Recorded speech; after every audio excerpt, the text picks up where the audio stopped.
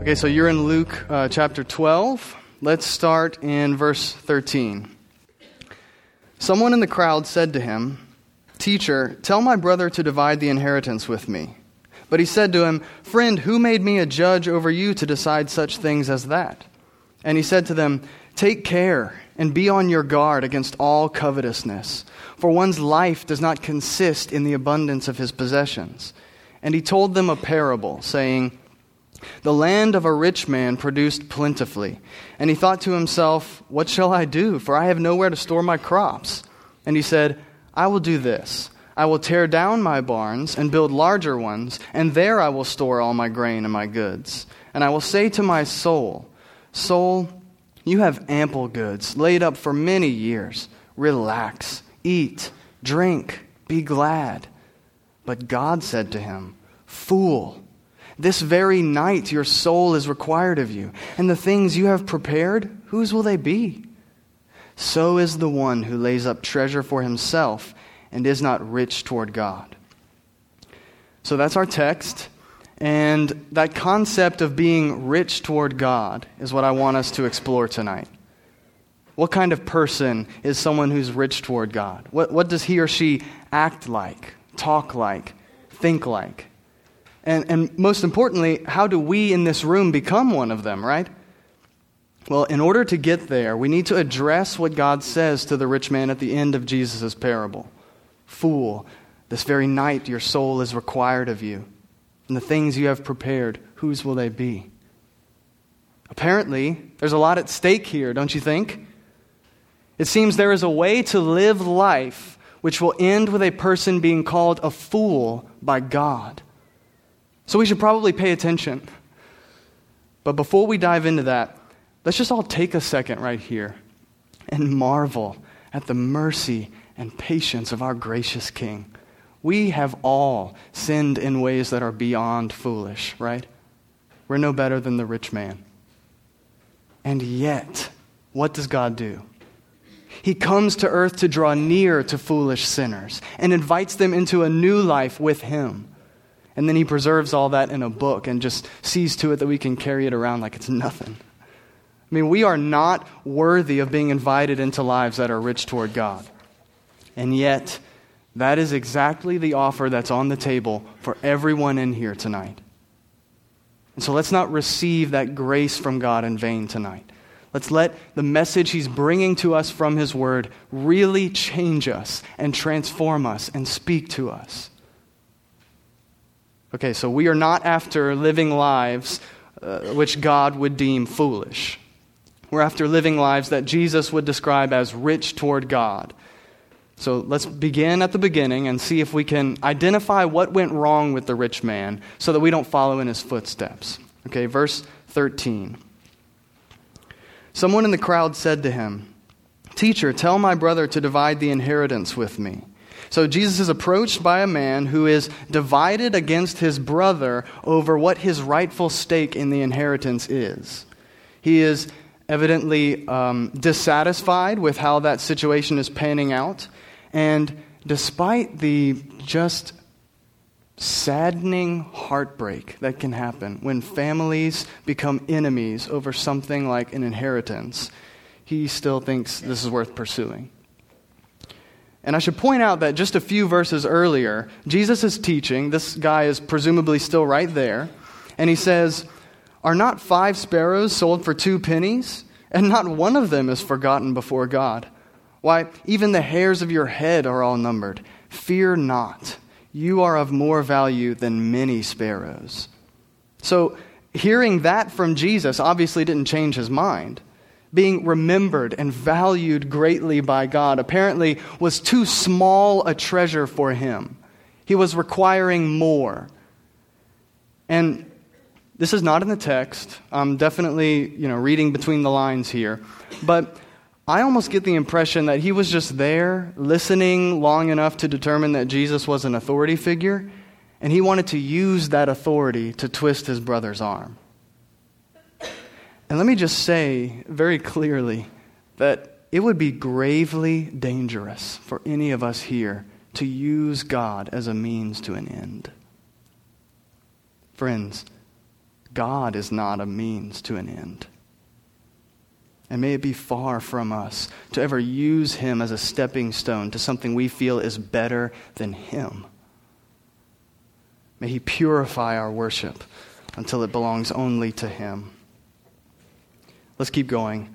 Verse 14. But he said to him, "Friend, who made me a judge over you to decide such things as that?"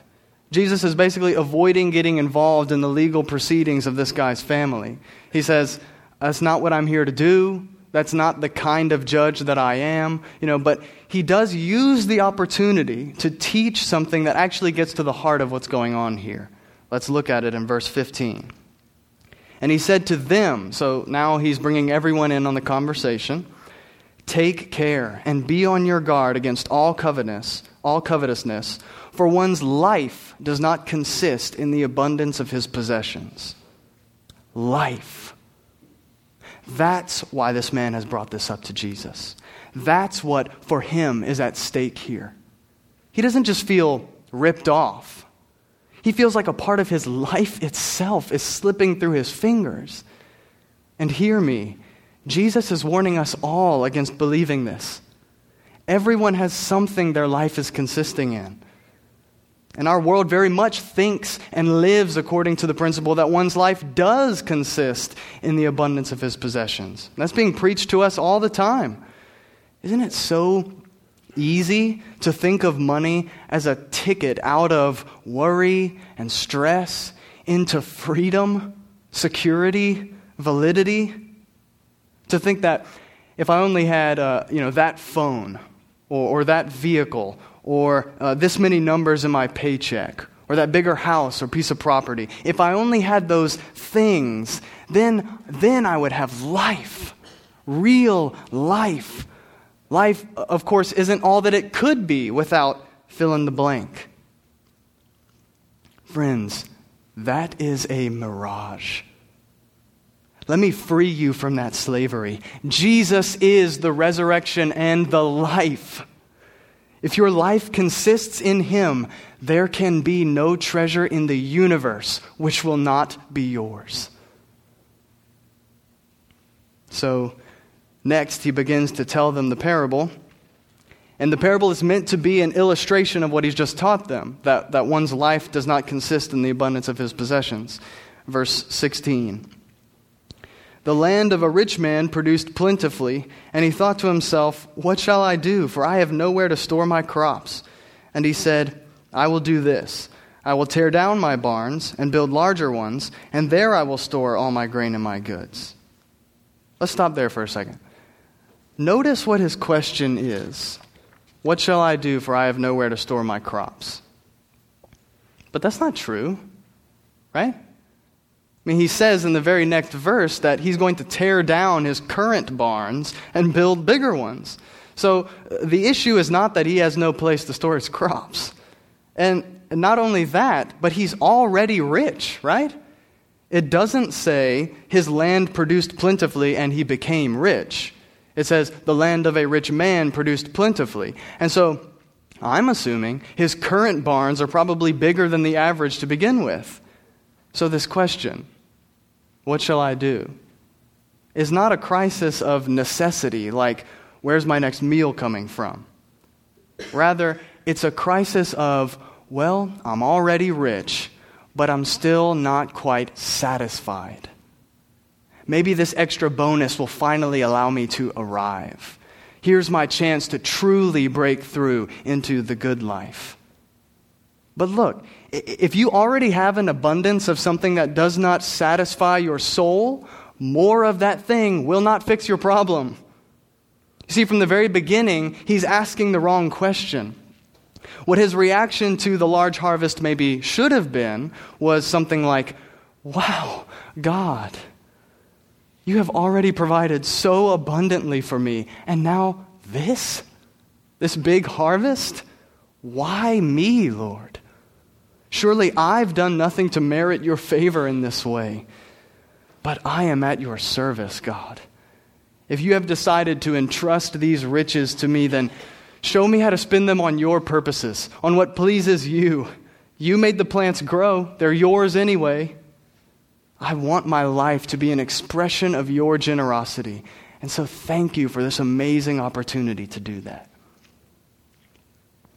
Brothers and sisters, let me remind you that we are not on this earth to just take up space for 80 years.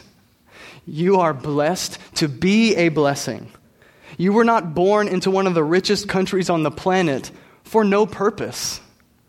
In many ways, God has uniquely set us up to be a vivid, unmistakable picture of His generosity in people's lives and in the world. Are we going to take Him up on that? Or are we just going to build bigger barns like this guy so we can try and keep it all? Let's keep going. Verse 18. And he said, I will do this. I will tear down my barns and build larger ones, and there I will store all my grain and my goods. Notice the language of possession there. He thinks of them as his goods, his grain, not as God's goods which are entrusted to him. Okay, verse 19. And now here is the really fatal step in this guy's mind and heart. Listen to this. And I will say to my soul, okay, soul, you have ample goods laid up for many years. Relax, eat, drink, be glad.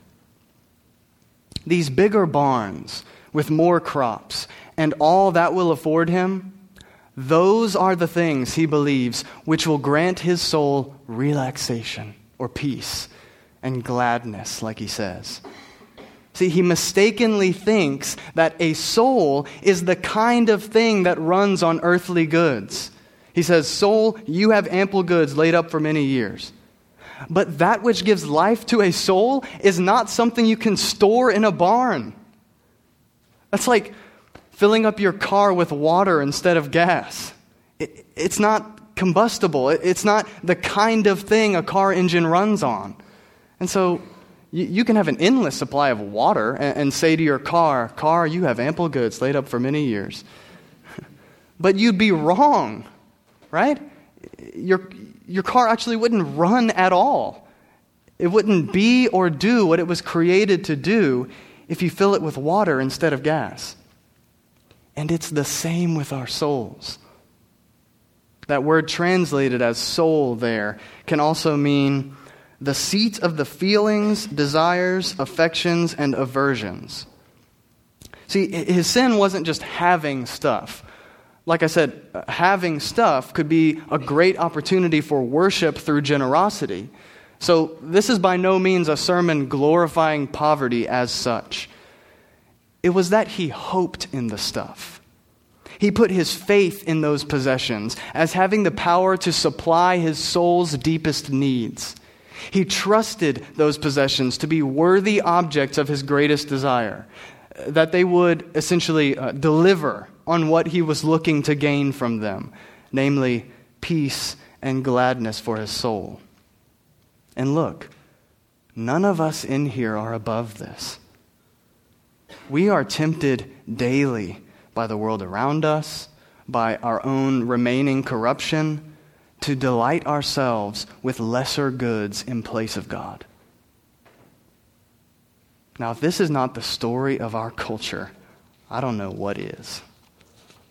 Some of you probably need no convincing that you're susceptible to this. But maybe, for others of you, all of this sounds a little extreme. You know, like, come on. I'm not going through my day consciously rejecting God so that I can cling to earthly goods for as long as I can, or something like that.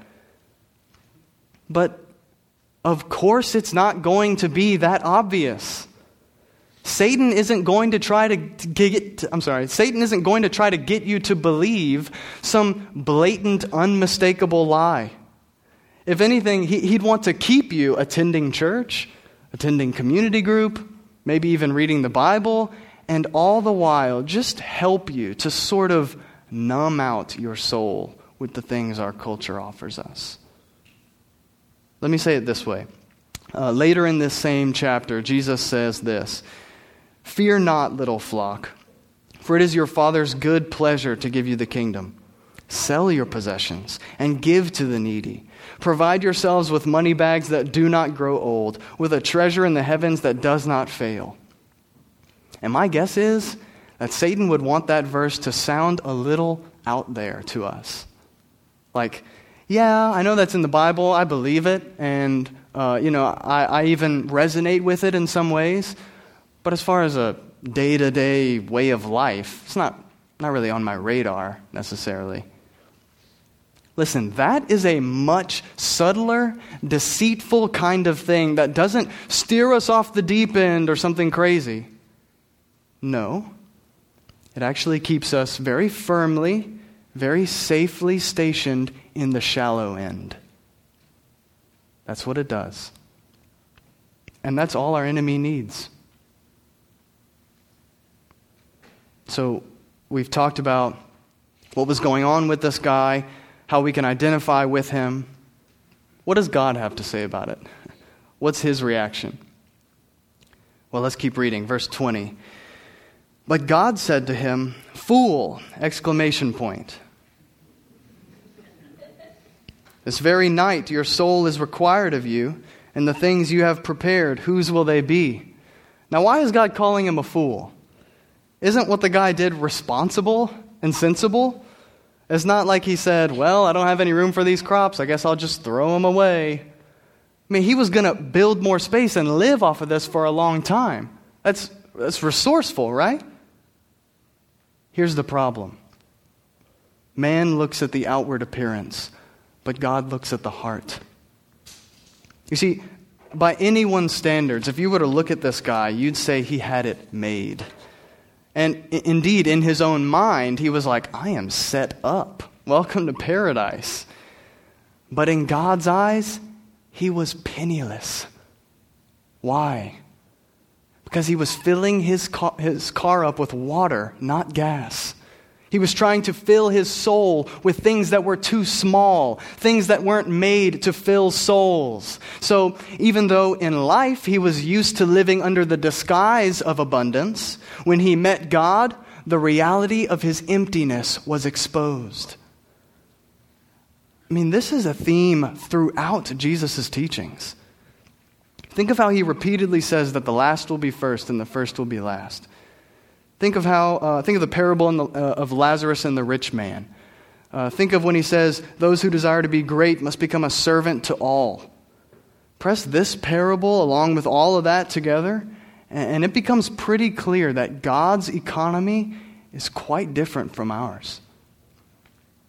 And it is so easy to buy into a godless picture of what it means to be rich or what it means to be poor, isn't it?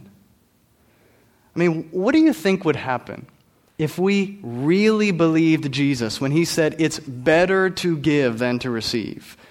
If we actually thought and operated according to the principle that giving things away is a better situation to be in than one of receiving and gaining things, our lives, our church would change dramatically, would they not?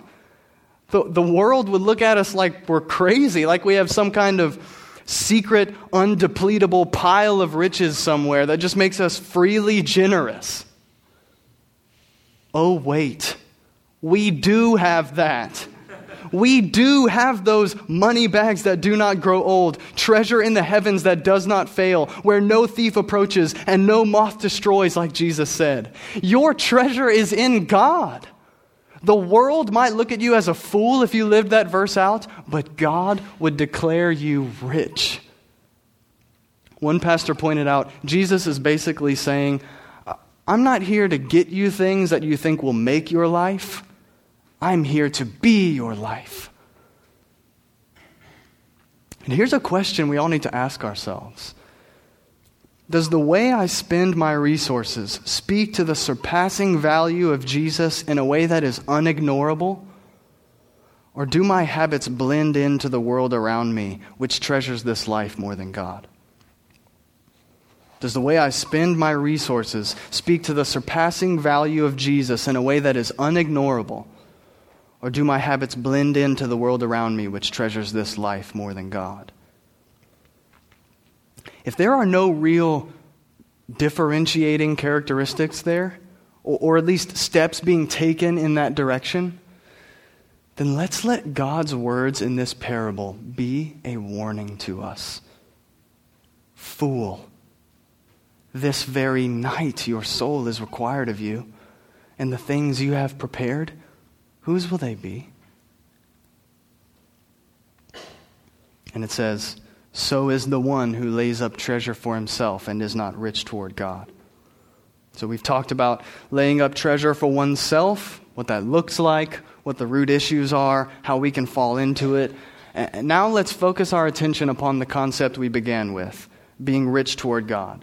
And for this next section, I'm going to be jumping around in the Bible a little bit, so don't feel like you need to turn with me. I just ask that you listen carefully and try to take it in, okay? There are two things I want to say with regard to becoming rich toward God or living in a way that is rich toward God. The first is a warning, and the second is an exhortation. And you know what, before I get into that, let me just say really quickly, please don't check out on me right now if you don't put yourself into the rich category in your own mind.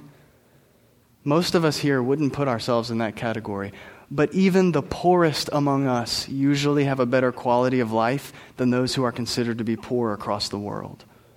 Jesus is speaking to all of us here, okay? So, the warning. Be watchful, brothers and sisters. Listen again to what Jesus said up in verse 15.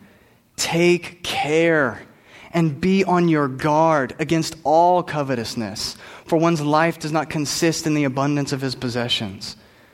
Now, why might we want to take care and be on guard against all covetousness? Jesus gives this reason here, but let me read you this passage in 1 Timothy 6 that just really drives it home, okay? Listen to this.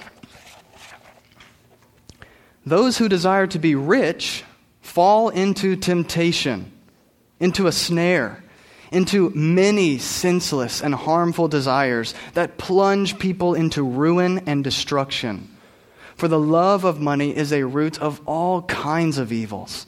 It is through this craving that some have wandered away from the faith and pierced themselves with many pangs.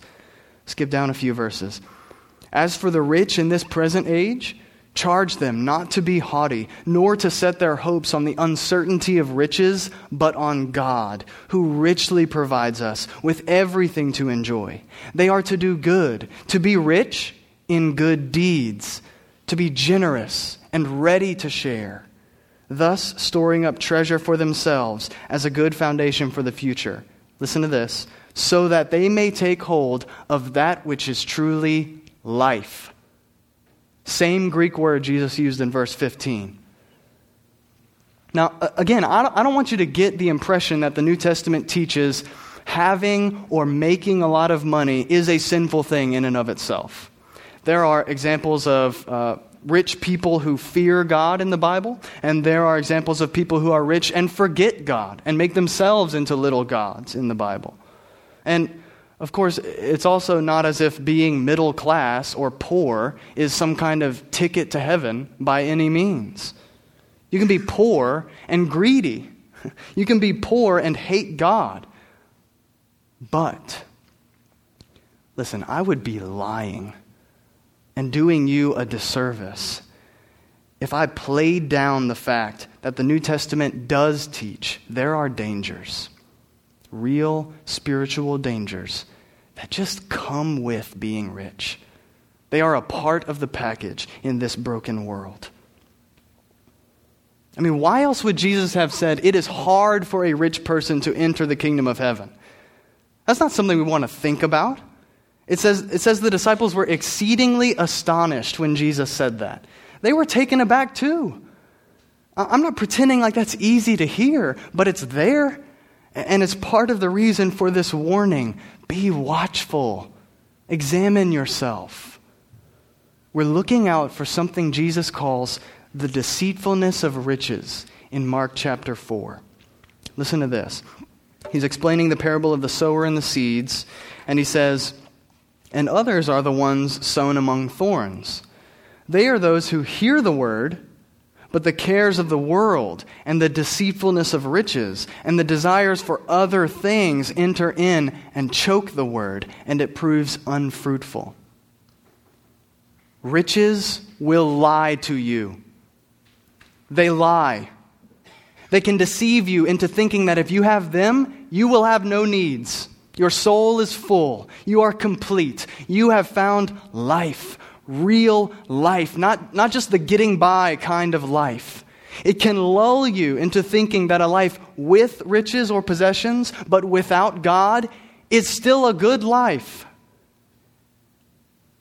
And Jesus says, if you think that way, it will choke His word and prove it to be unfruitful in your life.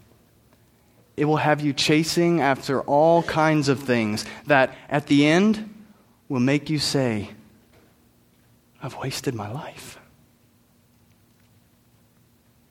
Don't believe it. Because that idol will break your heart, and it cannot deliver on its promises. Be watchful. Because, of course, your use of money is revealing something to you, right? Later in Luke 12, Jesus says, where your treasure is, there will your heart be also. So we give our money for what we value. So pay attention to that, and see if the Holy Spirit can help you draw any conclusions about what's going on in your soul from that. Because listen, you cannot serve God and money. You must give up one to pursue the other. Following Jesus in this way will cost you something. So I just put it to you straightforwardly.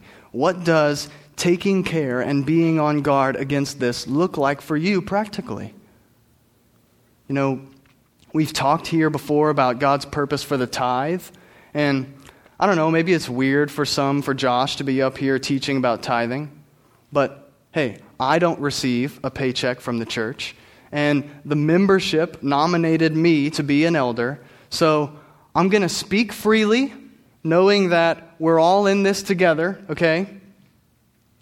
Tithe. And tithe worshipfully in response to Christ shedding His blood for you. Start somewhere, anywhere. There is no shame at all in taking baby steps toward a larger goal, as long as the larger goal is there and the baby steps are there. Listen, this is one of those rubber meets the road kind of things God has built into the life of His people, which can help to keep Him as our ultimate treasure and prize, not possessions.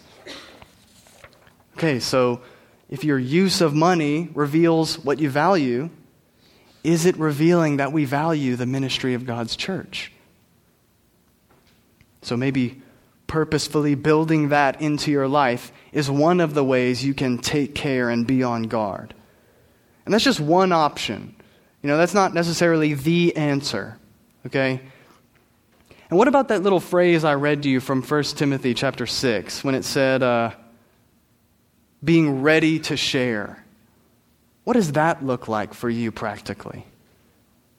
Maybe it's setting aside a certain percentage each month that you use to spontaneously meet needs that arise in people's lives around you.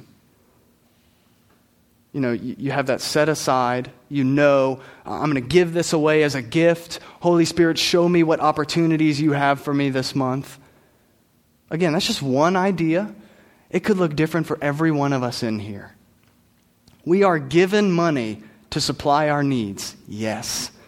To plan for the future, yes. To enjoy as a gift from our Heavenly Father, which leads us to worship Him, not forget Him, yes.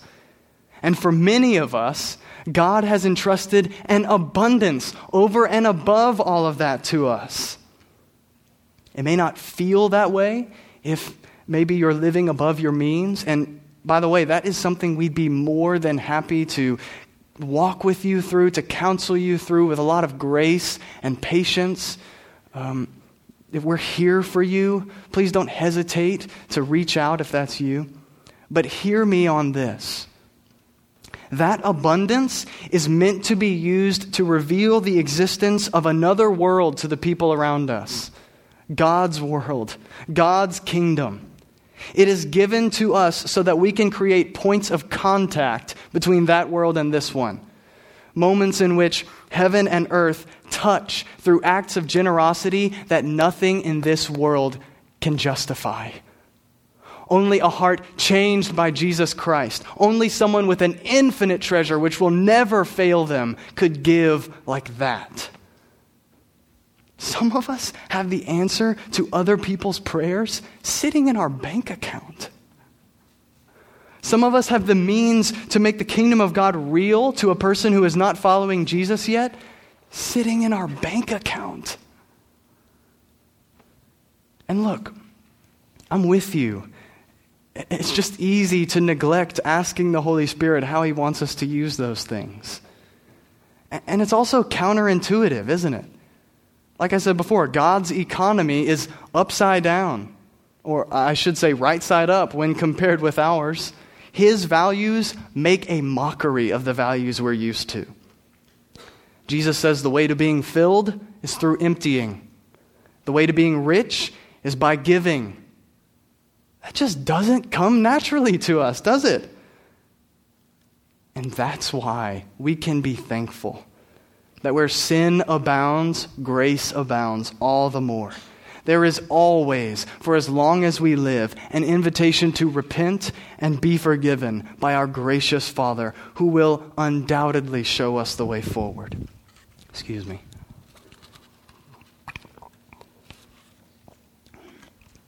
So that's my warning. Be watchful. Heed what Jesus said in verse 15.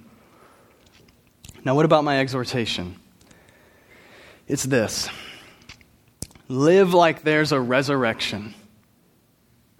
And the reason I say this is because what the rich man says in Jesus' parable is pretty similar to what Paul writes in 1 Corinthians chapter 15. He's talking about how if Jesus didn't rise from the dead, then our faith is in vain. Okay, and he says this, if the dead are not raised, let us eat and drink, for tomorrow we die. So, yeah, if there's no resurrection for Jesus or for us, then who cares? Suck as much as you can out of what you got while you got it. But of course, that's not the case, is it? There is a resurrection. There is an infinite God to enjoy forever. So let's not sell our souls to stuff here. You see, the more we accumulate and sink our roots down into this world, the more going to be with Jesus won't feel like home at all. We'll be at home here with our stuff.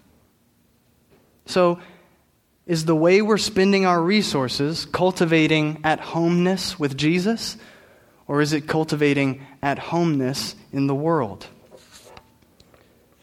When I was preparing, this reminded me of the rich young ruler.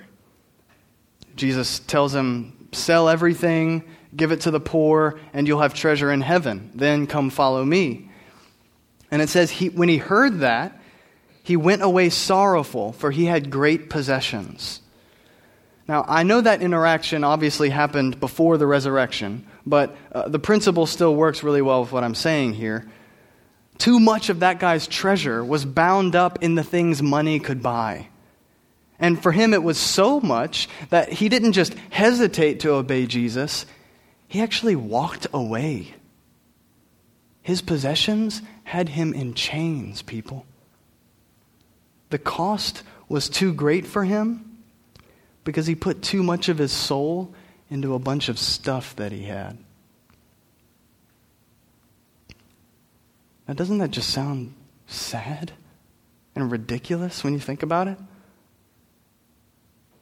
The more the treasure of our souls is bound up in our possessions, our lifestyle, etc., the more likely we'll be to seek to preserve those things, even at the cost of others or at the cost of following Jesus. if we do not live like there's a resurrection, it will be easier to rationalize hesitating to obey Jesus and second-guessing loving my neighbor as myself when it costs me something. Because we think, look, this is my life. These things make up what is my life. And so, no, I'm not so sure about following Jesus on fill in the blank. But there is no life to be found in things. The rich young ruler actually walked away from the life. And, maybe he had big barns too. Maybe he went back to his, he went back home to his big barns full of stuff. And he had no life. Empty. Let's live like there's a resurrection, brothers and sisters.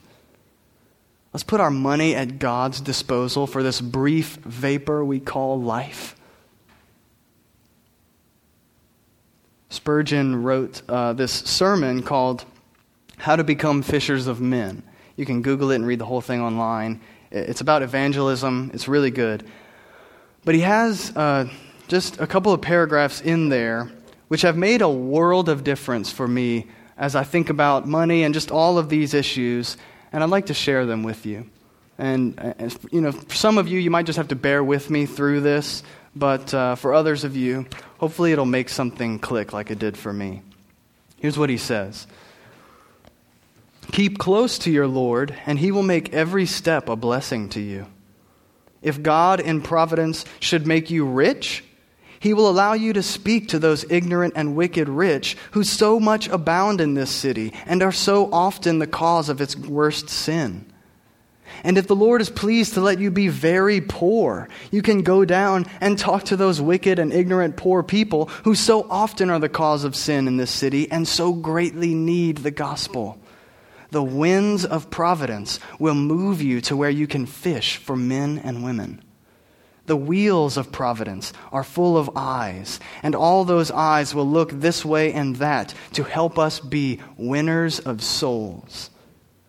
Now that is living like there's a resurrection. Knowing that whatever financial situation the Lord has providentially put you in for your brief stay here on earth, it is for the purpose of allowing you to meet and relate to people you could otherwise not meet and relate to, and share the message of God's salvation with them. See, that doesn't even make money the main thing. That makes people and God's grace the main thing. That's beautiful. What a free way to live life, whether you're wealthy or whether you're just scraping by. As one pastor pointed out, things don't last forever. People last forever. So giving your money for the good of people is an investment in eternity. To be living like there's a resurrection with regard to money and possessions is to be investing sacrificially in the interest of others, not just in your own. Think of the reason we love Jesus. We sang that song earlier. He is worthy of our worship and devotion for many reasons, and if nothing else, just because he is who he is, right? Because he is God, because he is creator. But what makes us really love him with affection and desire? What makes us want to give him the worship he deserves? It's all that he gives and has given for us, right? Though he was rich, yet for our sake he became poor, so that we by his poverty might become rich. 2 Corinthians 8:9. Jesus spent his life for us. He poured it out.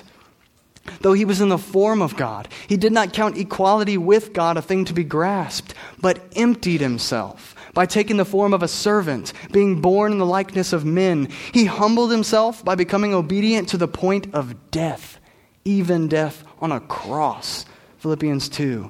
He did not come here to be served, but to serve. We love Jesus because he gave and gave and gave until he had nothing left. And because he did it so that we can know God intimately, personally, eternally.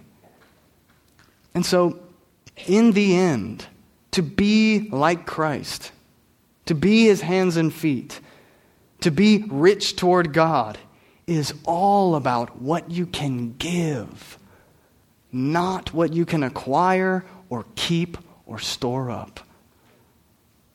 Like I said, God's economy is quite different from ours. If you're in here and you are not a follower of Christ, He loves you. No matter who you are, no matter what you've done, no matter where you came from. And I just want to tell you as lovingly and as straightforwardly as I can, apart from Him, you are poor and empty, and you will remain that way for eternity.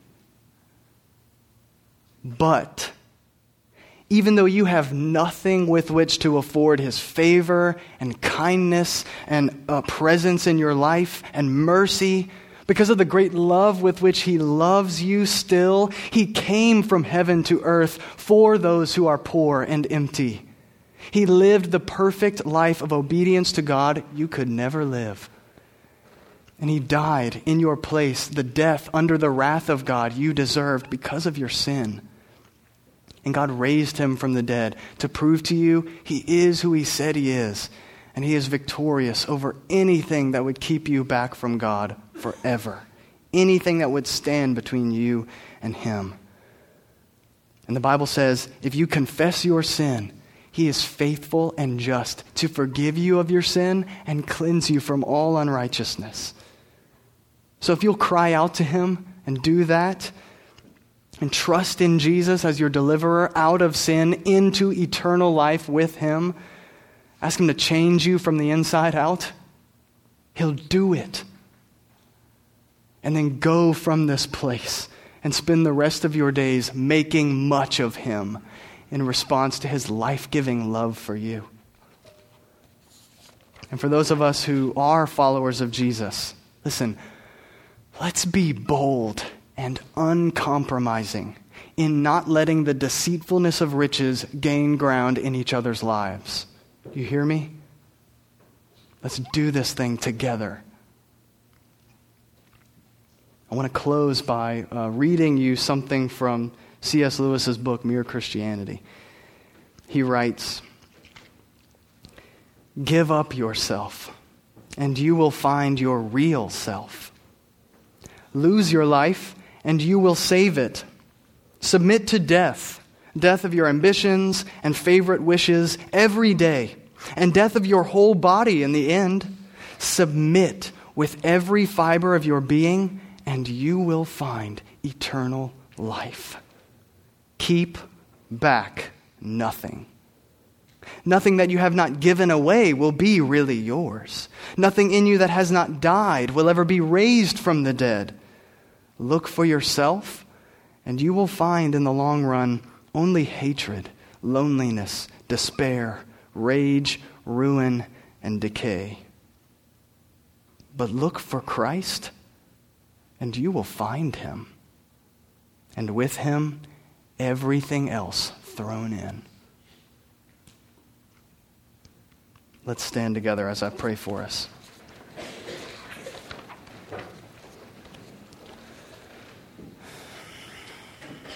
Our Father in heaven, You are great and greatly to be praised.